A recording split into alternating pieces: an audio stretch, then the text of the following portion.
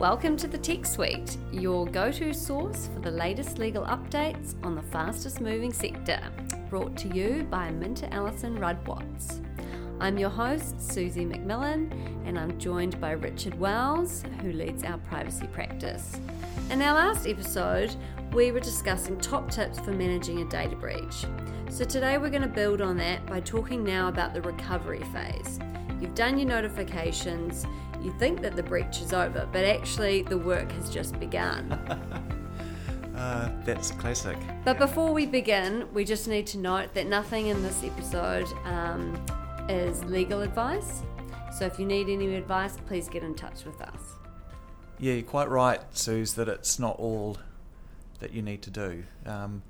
Often when you're dealing with one of these responses, you're really concerned about the cohort of individuals who might come out of the woodwork, so to speak, and raise privacy breach complaints or interference with privacy claims. And in a cyber breach scenario, normally the avenue that they focus on is what we call an IPP5 or an Information Privacy Principle 5 issue.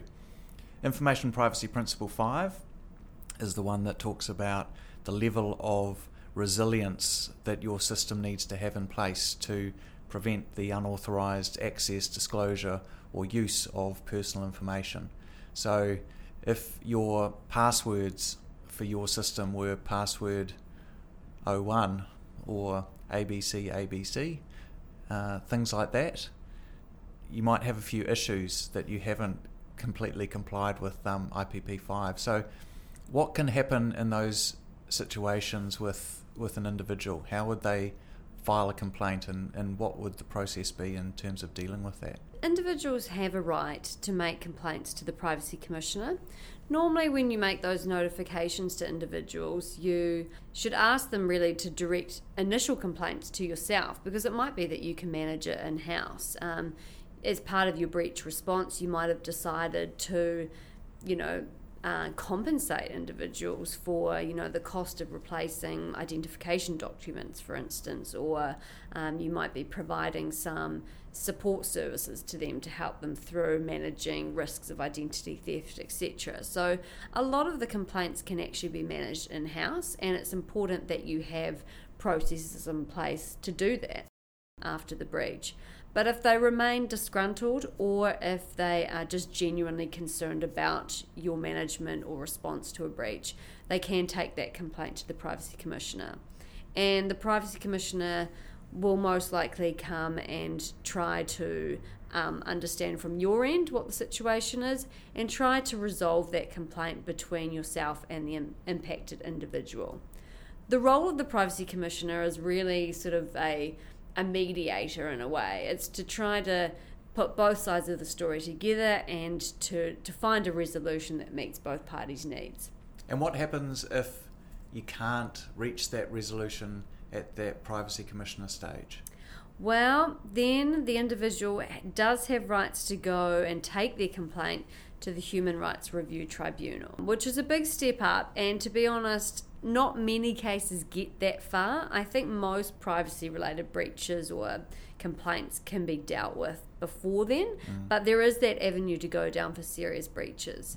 And I guess from a risk perspective, now under the new Act, individuals can actually take class actions to the Human Rights Review Tribunal. So a big risk area when you've got a major data breach, the Human Rights Review Tribunal can award damages of up to $350,000 for a complaint. So if you're looking at a class action, potentially huge numbers here. That's frightening, isn't it? Worthwhile noting that we haven't yet seen in the New Zealand context any class actions for interference with privacy, which is the technical term for a privacy breach complaint. And with litigation funders now being active within the New Zealand jurisdiction and space, if there is a quite clear cut, I would expect, privacy breach that was maybe the result of really poorly maintained systems or negligence, you couldn't rule out a scenario where one of those was taken as a class action, I think. So, yeah, again, quite a frightening scenario for someone who maybe has a really rich set of data, that they need to be doing what they can to make sure that the standards that they have in place, particularly around security of that information, are enough to meet that IPP5 threshold. And let's bear in mind that the IPP5 threshold just requires you to do what is reasonable in the situation to look after the information, to safeguard it from misuse, disclosure, etc. It doesn't require you to safeguard it completely. It just needs you to put in place the steps that are reasonable in the situation. So if you merely have, say, email addresses without other rich data sources, you can probably get away with relatively simple levels of security in your system. If you are dealing with health information, rich information such as financial information, etc., you do need to reach a far higher level in order to be discharging your duties under IPP5, in our view. Yeah, absolutely. But also you have to look at it from a practical point of view, because I think, when we've been dealing with some clients that undergo breaches, the first kind of recommendation might be, you should encrypt PDFs before you send them out, or, every PDF should be password protected before you send it out.